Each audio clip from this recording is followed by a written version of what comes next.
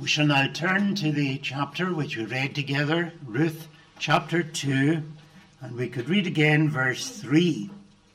Ruth chapter 2 and verse 3.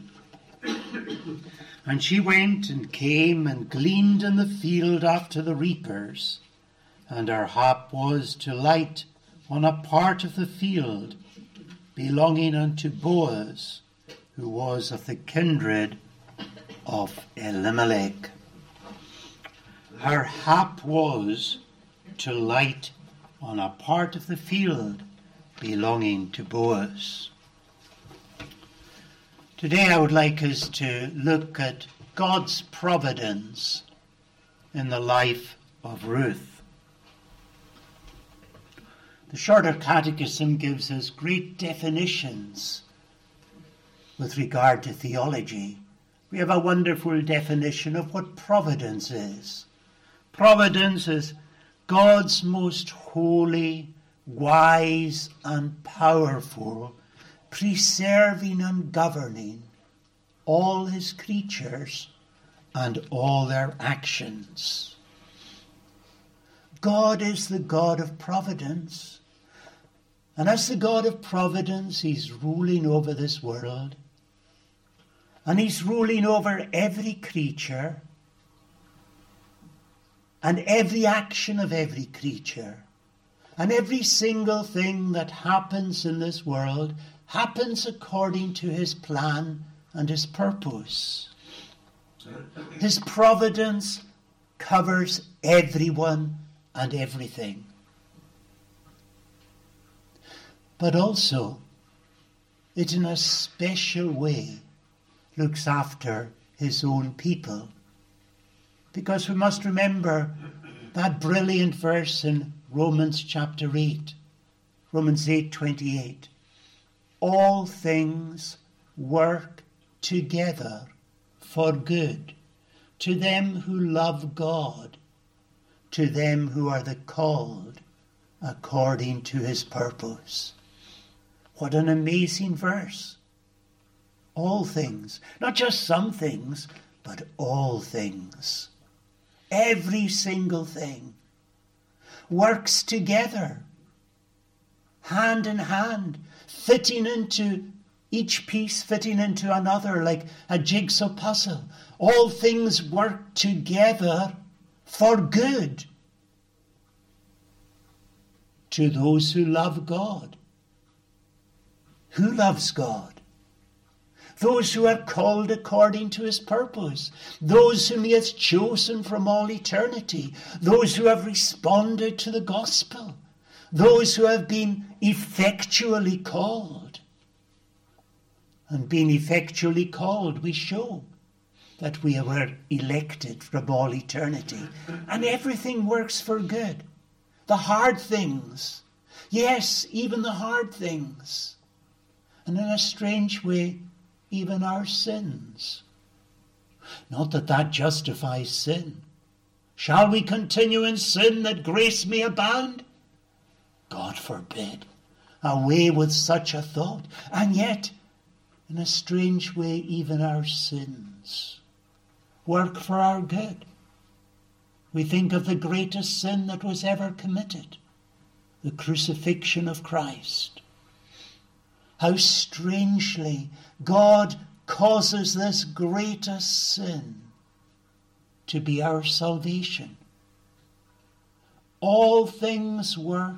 Yes, all things that ever happened, all things that are happening in your life and your experience just now.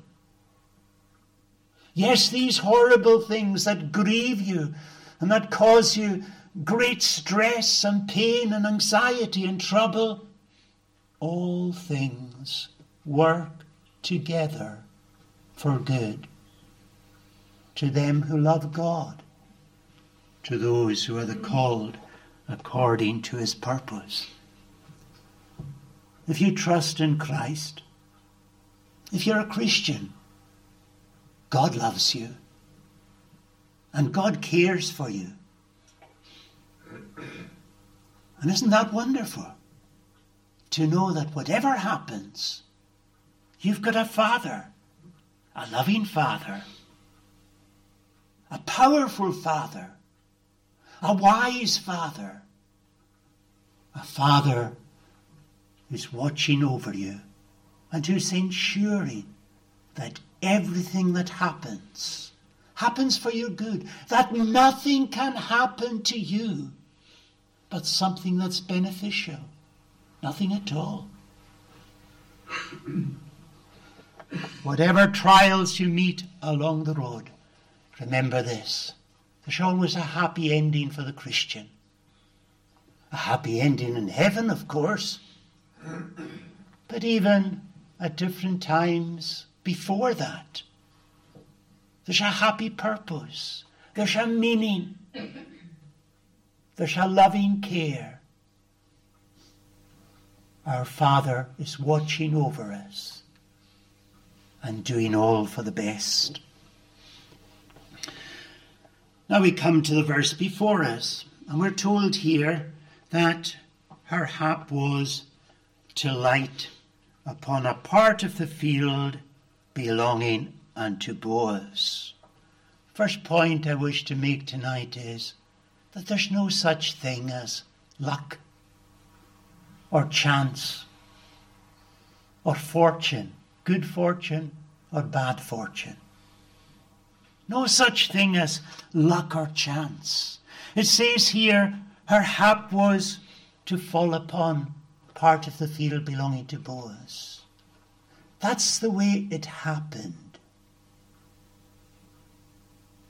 But it wasn't a chance happening. It was a happening planned by God from all eternity. Actually, she couldn't have gone to any other field. She could only go to that field because that's what God had planned. And he has foreordained whatsoever comes to pass. Everything is organized by him. Now we speak in this way, and we speak of perhaps it chanced that way, or I just did that, or I thought this, or I was there. It just so happened. And yet what we have to remember is that the hand of God is involved in our lives at every stage. God's plan is there, foreordaining whatever comes to pass. He planned creation. He planned the fall. He planned redemption. And he planned the Holy Spirit's work in our lives. He planned everything. And that plan is so detailed that although 2 sparrows were sold for a farthing, what's a sparrow? What's it worth? Not one sparrow falls to the ground without his notice. He's the one, God's the one who's involved in everything, even in the conception of a sparrow, the birth of a sparrow, the life of a sparrow. What's a sparrow? And yet there it is in God's plan. And if God has a plan for the sparrows, how much more he has a plan for you. Why are you worrying about your clothes? Think of the lilies. They sow not, neither do they spin. And yet Solomon in all his glory was not arrayed like one of these, the beauty of a flower. The fowls of the air, they don't plough, they don't sow, and yet your Father in heaven feeds them. Will he not feed you, O ye of little faith? So from our perspective, it seems like chance. She went out to glean. There were many fields around. One over here, one over there. This one looked good, and that one looked maybe not so good. She wondered, will I go here? That looks a good place to go, but maybe not. And then she went to this field, Boaz's field. Her hap was to light upon the field of Boaz. and to work there. But there was only one she could go to because God had planned it. He was guiding, restraining, persuading, not against her mind, not forcing her to go in a certain way, but leading her, putting it in her heart, enabling her to come to this decision. God guides so easily, so gently, and yet so firmly. Working on the mind, the will, the affections of every person, so that all things work together for the best. We maybe think it's chance. Our neighbours looking on would certainly say it was chance. But no, it is our Father. He's looking after us. He cares for us. There's no such thing as chance. The second point I'd like to make is that Ruth had a very special place in God's election, in God's plan. God chose Israel. They were the chosen people, the children of Abraham, the children of Isaac, the children of Jacob. They were chosen from amongst all the other nations, not because they were more numerous. They were few in number. Not because they were more powerful, they were actually very weak. Not because they were more faithful. How often they fell away. How often they backslid and went after idols. Why did he not choose Egypt or Assyria or Babylon, these great nations, these wise nations? But no, he chose Israel. And why did he choose them? God knows, and God alone, but not for anything in them. For anything in them would only cause him not to choose them. And why did God choose you? Was it because he saw some great potential in you? Was it because he could see that you would make a really good Christian? Was it because he saw that you would decide in your own strength to believe? And that you, somehow or other, although dead in your sins, would generate faith? No, no, no. He didn't choose you because you were any better than anyone else. There were plenty others that he could have chosen, far more gifted, far better than you, a far better personality than you. But he chose you. And he chose you because he chose you. And that's all we can say. He set his love. He set his love upon Israel. And then amongst Israel, there was the remnant. The remnant according to the election of grace. Because not all Israel are of Israel. There were many Israelites in Old Testament times who went from the land of Israel to hell. Circumcised, following the worship of the tabernacle and the temple, but they perished. And why did they perish? They perished in their unbelief, and they perished in their disobedience. They were not chosen by God. They were left, passed by, left by God. So amongst Israel there was an elect too, a remnant, a chosen few amongst them, chosen by the purpose of God, the true children of God, to be born again. But amongst the other nations outside Israel, there was scarcely a soul chosen. Think of the many thousands of dark, dismal years of heathenism and unbelief in Scotland, when not a soul was saved, left in pagan darkness. God chose to restrict for a time his revelation of the gospel to Israel. And hardly a soul outside Israel was saved. I remember once talking to some African pastors. I was lecturing in Kenya, And one of them asked about his forefathers who hadn't heard the gospel. And I said, oh, I'm afraid they all went to hell. He found it so hard. How could that be so? My forefathers. He found it almost impossible to accept. And yet, that's the reality. We're saved. And why are we saved? Only by election. Only because God chose to set his love upon us. And up to this present point in time, God has bypassed the vast majority of the world's inhabitants and left them to perish. God could have chosen everyone and saved everyone. He could have chosen no one and would have been quite justified in sending the whole race of Adam to hell, just as he sent all the devils to hell. There's no mercy for fallen angels. God could have chosen to save none of mankind, but in his grace and mercy he chose to save some. And what a wonder that should be to us.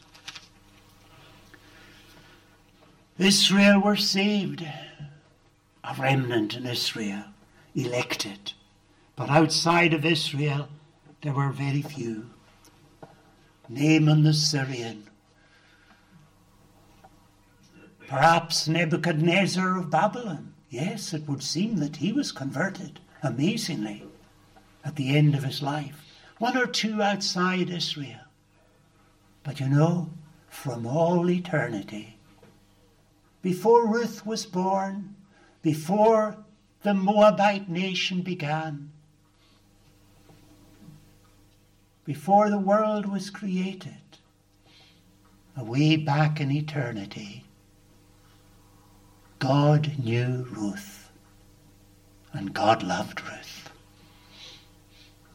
That's amazing. And if you're a Christian tonight, God loved you. And in fact, there was never a time when God didn't love you. Because God is eternal. And in everything he does, he is unchangeable. And his purposes are eternal like himself. The wonder, how amazing.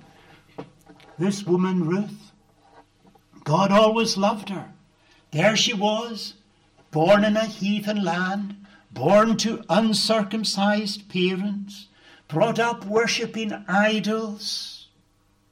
Everyone around her going to hell in their darkness. And yet, God set his love on Ruth. God's ways are higher than our ways, and his thoughts than our thoughts. We cannot understand why. God's ways are surprising. He often takes us by surprise. You and I, hell-deserving, obnoxious sinners, and yet he chooses us before we were born. We think of Isaac and Rebekah. You remember how they were married for 20 years and they had no children. And they prayed to the Lord that they would have children. And eventually, Rebekah conceived. And then there was a struggle inside her. She wondered what was going on. It seemed like there was some turmoil inside. And she asked of the Lord what it was. 2 nations are within you. She had conceived twins. And these twins were fighting.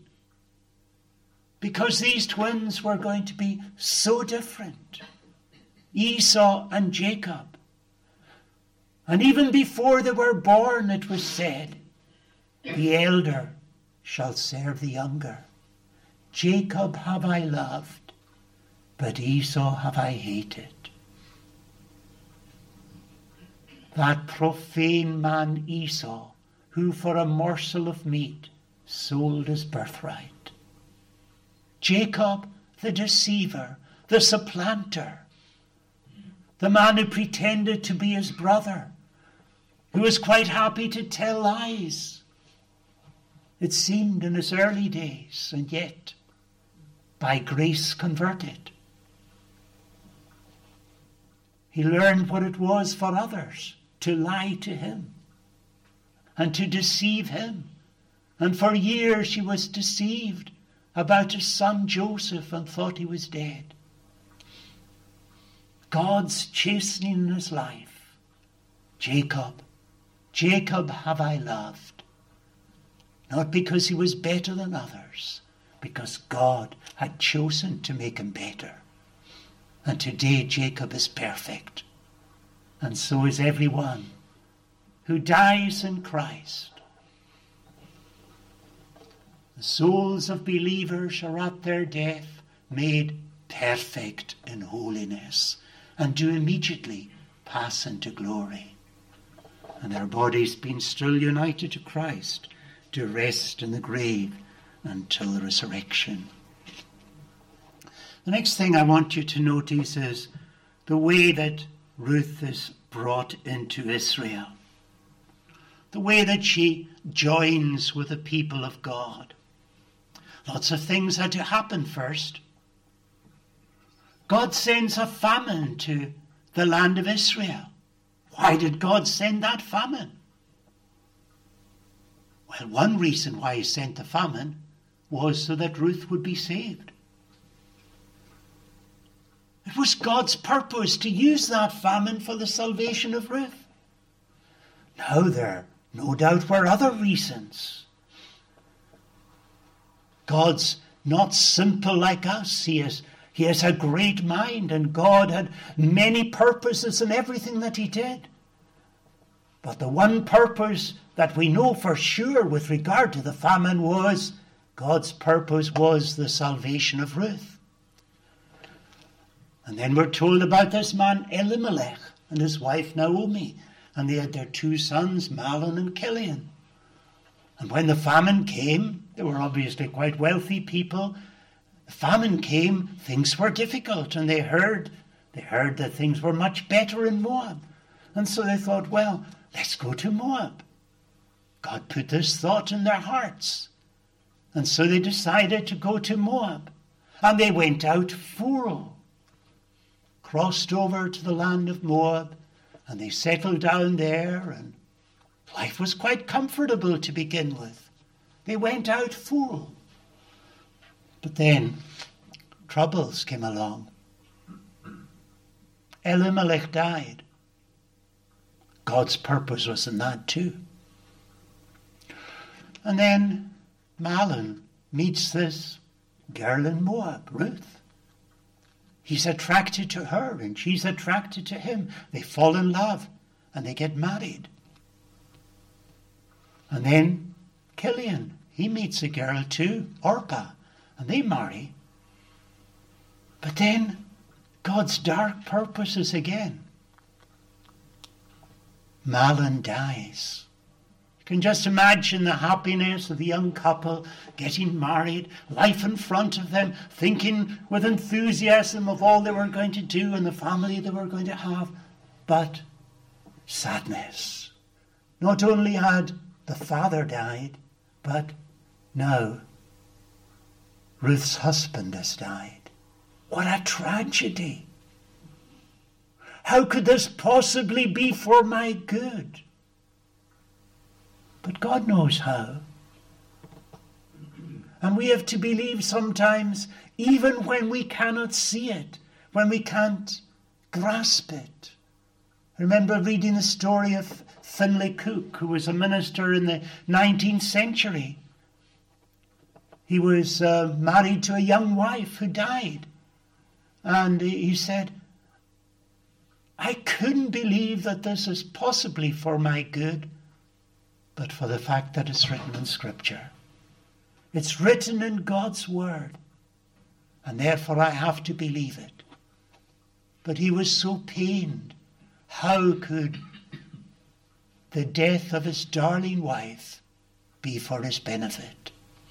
But the Bible says it. All things work together for good. So we have to believe it. And there's this girl then, this young woman, and her young husband dies. And Orpah's husband dies too. And there's Naomi, and she's so broken-hearted. Remember when she came back to Bethlehem, and the people of Bethlehem gathered around her, and they said, "Is this Naomi?" And she said, "Call me not Naomi, pleasantness. Call me Mara, for the Lord hath dealt bitterly with me." How bitterly the Lord had dealt with her. And yet, the bitterness is sweet, because there was a purpose of love in it. And the Lord does never deal unnecessarily bitterly with his people. There's a purpose of love in everything that happens.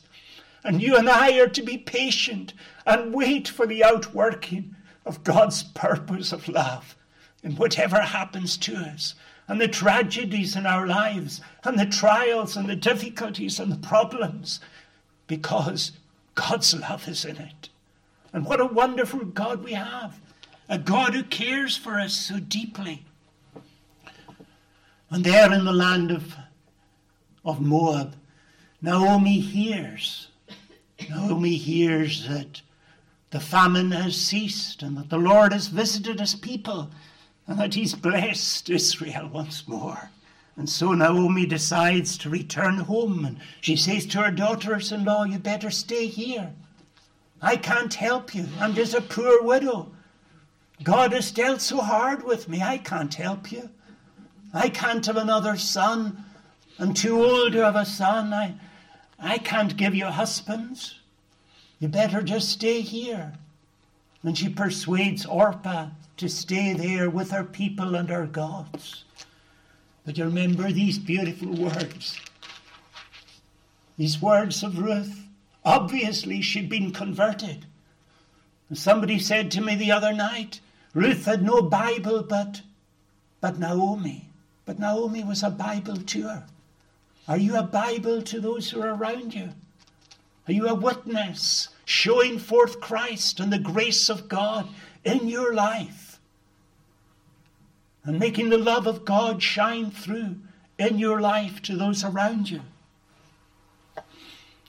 There was Naomi feeling, no doubt, what a failure she was in so many ways, and feeling that the Lord was dealing so hard with her. But Ruth says to her, verse 16 of chapter 1, "Entreat me not to leave thee, or to return from following after thee. For whither thou goest, I will go. Where thou lodgest, I will lodge. Thy people shall be my people, and thy God my God. Where thou diest will I die, and there will I be buried.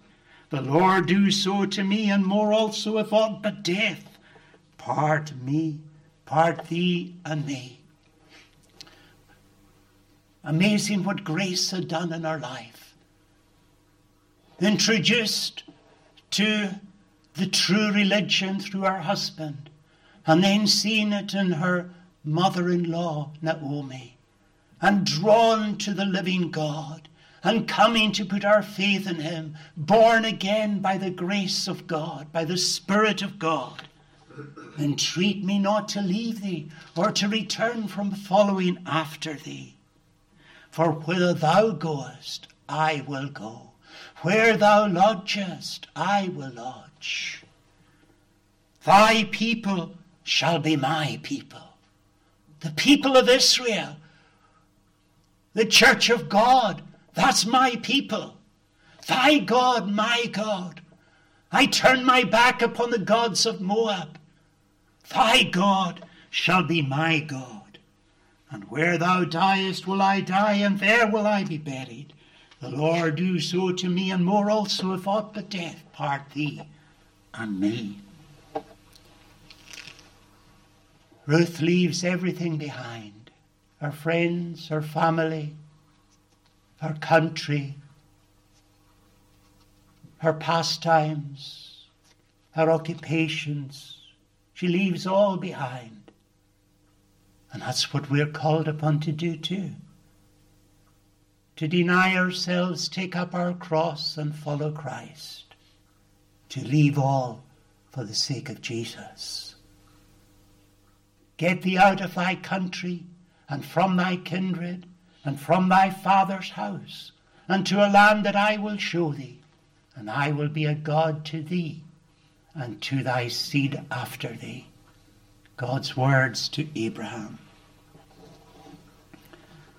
Better to leave all and be a poor Christian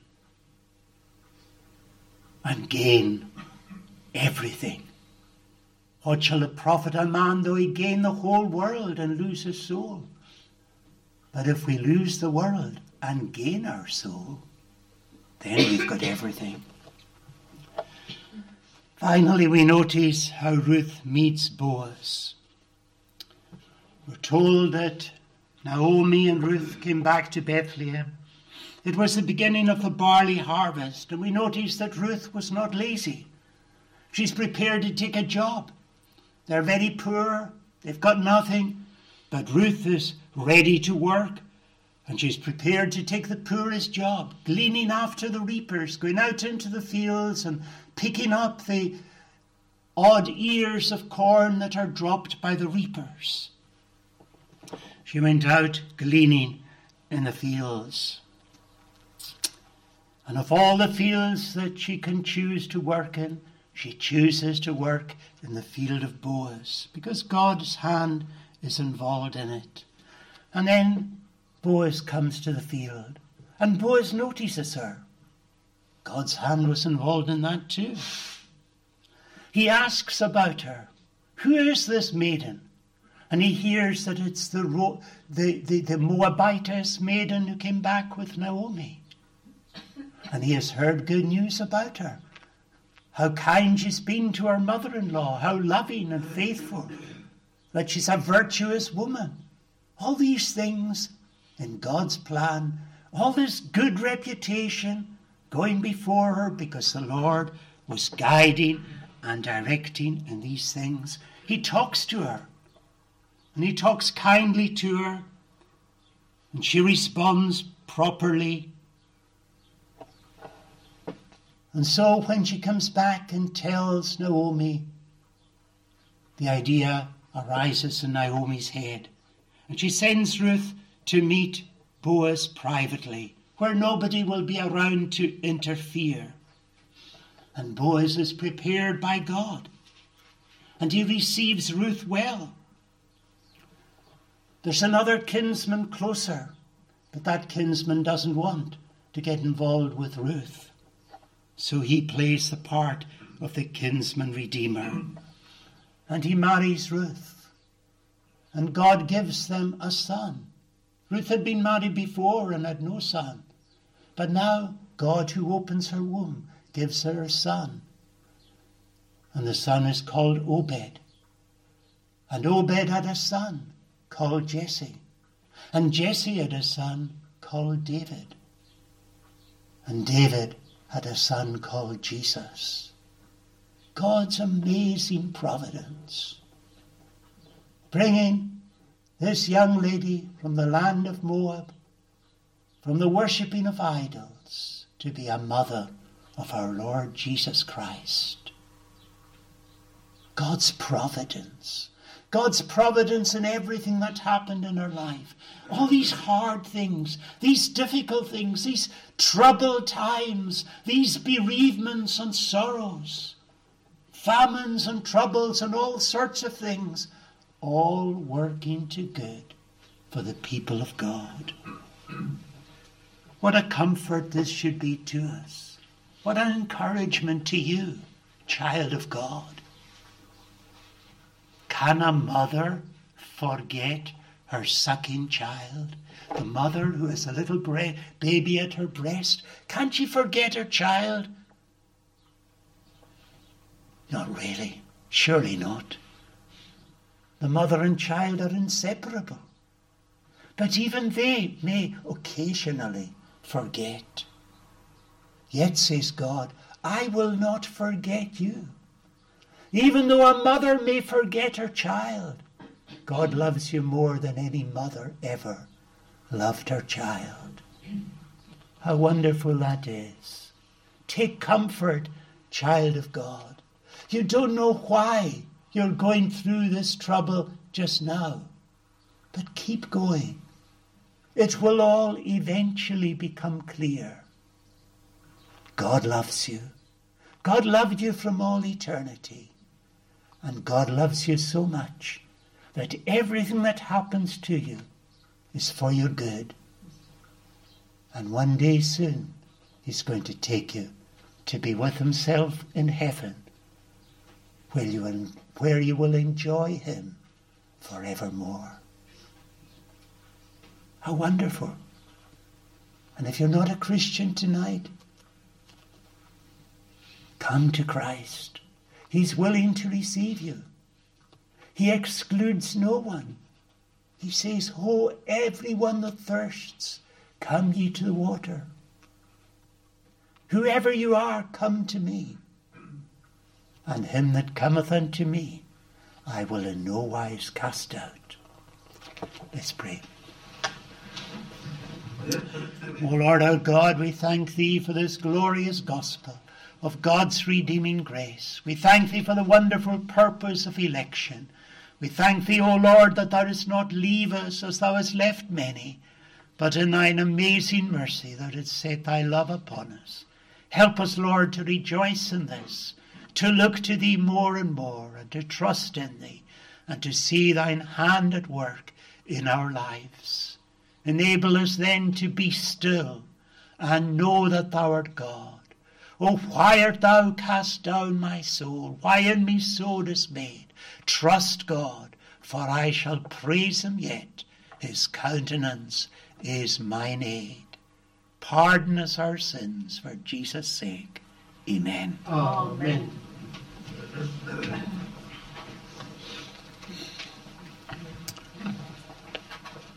Our closing praise is Psalm 46. Psalm 46, singing verses 8 to 11. Psalm 46 at verse 8. Come and behold what wondrous works have by the Lord been wrought. Come see what desolations he on the earth hath brought. Unto the ends of all the earth wars into peace he turns. The bow he breaks, the spear he cuts, in fire the chariot burns. Psalm 46, verses 8 to 11.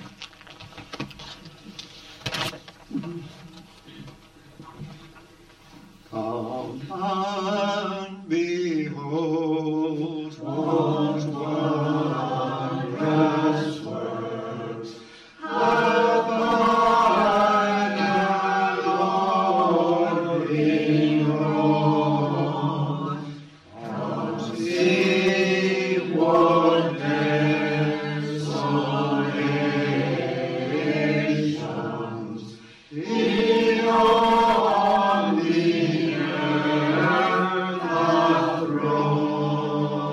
desolations he on the earth hath wrought. Unto the ends of all the earth wars into peace he turns. The bow he breaks, the spear he cuts, in fire the chariot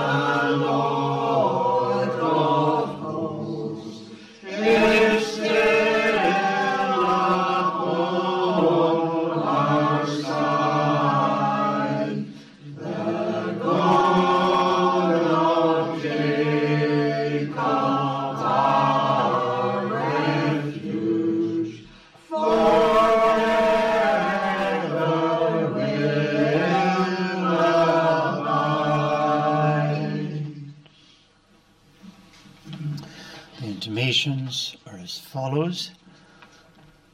The services next Sabbath at the usual times of 11 a.m. and 6:30 p.m.